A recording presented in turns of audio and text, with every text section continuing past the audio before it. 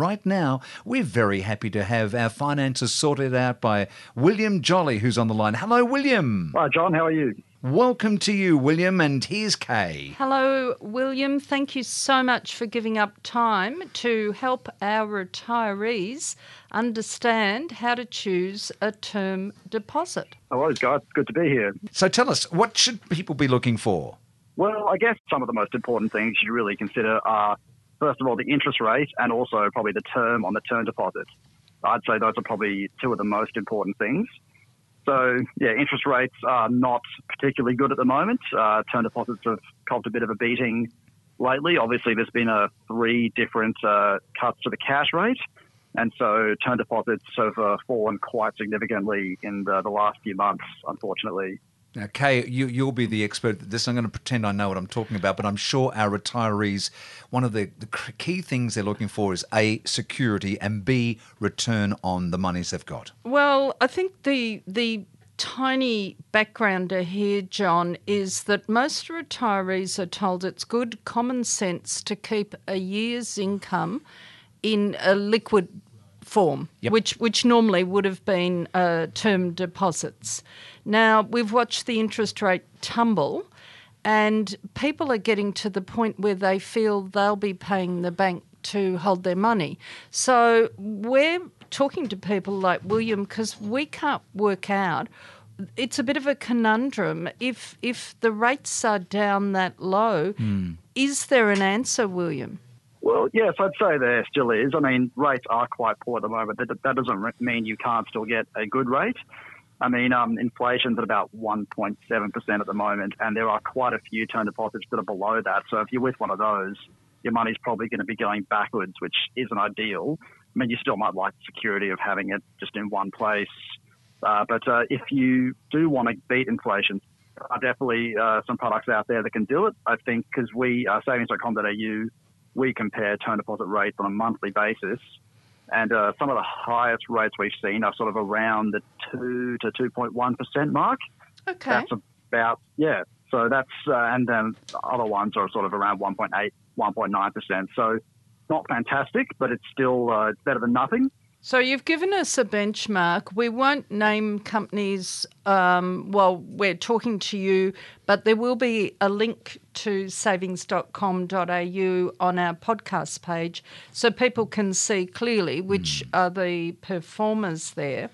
But can you just describe to us the difference between going for an interest rate but factoring in the length of the term deposit? How does that work? Well, so term deposits are a fixed investment product. So they range from about 1 month to 5 years. And basically, once you've got that money locked away, you can't withdraw it without facing a penalty.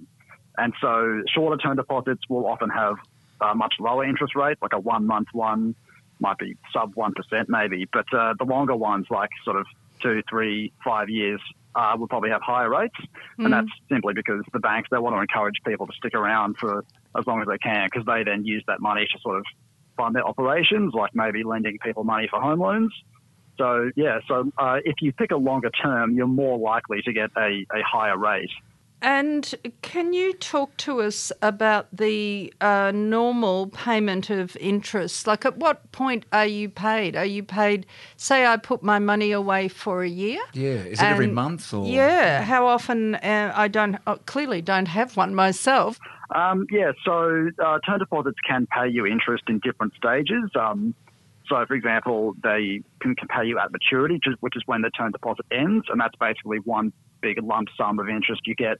And that's when they quite often say, do you want to roll it over? Yes. So some term deposits will automatically roll over to basically just give you a new term deposit, which means you won't have to do anything. You'll just get your money reinvested. But it may also have a lower rate if rates have changed. So that may or may not be ideal. You probably want to have a look around before your term deposit reaches maturity to see if there's a better rate out there, which there could well be. Can you tell us about what your view of online-only banks are? Because this is quite a new development. Yeah, so there's been a couple of them popping up lately. I mean, I think they're pretty great, personally, because the online banks and that they claim that they can sort of offer higher rates because they have less overheads. The big banks might have to pay hundreds of thousands of staff. Yeah, whereas these online and they've got banks real don't really have estate, that. and they've got real estate everywhere. That's right. Yeah. So these online banks, they claim they can offer sort of better rates to their customers. And well, I think competition's hardly ever a bad thing, is it? I mean, if a new bank pops up that's offering the highest rates in the market, then why wouldn't you consider them? I mean, the big banks don't offer terrific rates.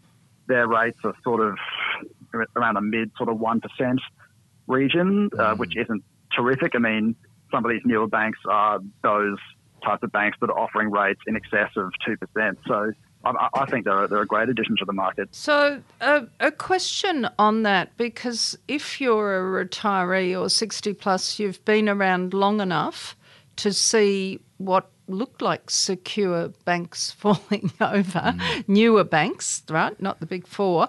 So how would you investigate an online bank, like as an investor?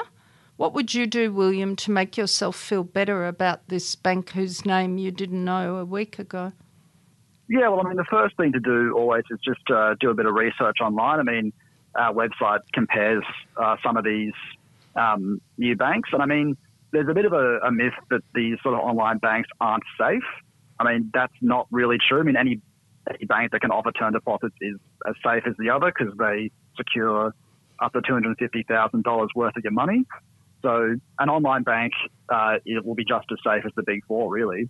And if people would like to know more, Kay? What we're doing is we're putting a link to William's site on our website, so savings.com.au, and I'm on the site as we're speaking, and it's a great comparison tool. Terrific. Well, William, thank you so much indeed for giving up your time. And if you don't recall that website, folks, you can always go to Your Life Choices. It'll be up there as well on our information site. Thank you, William. Thanks, guys.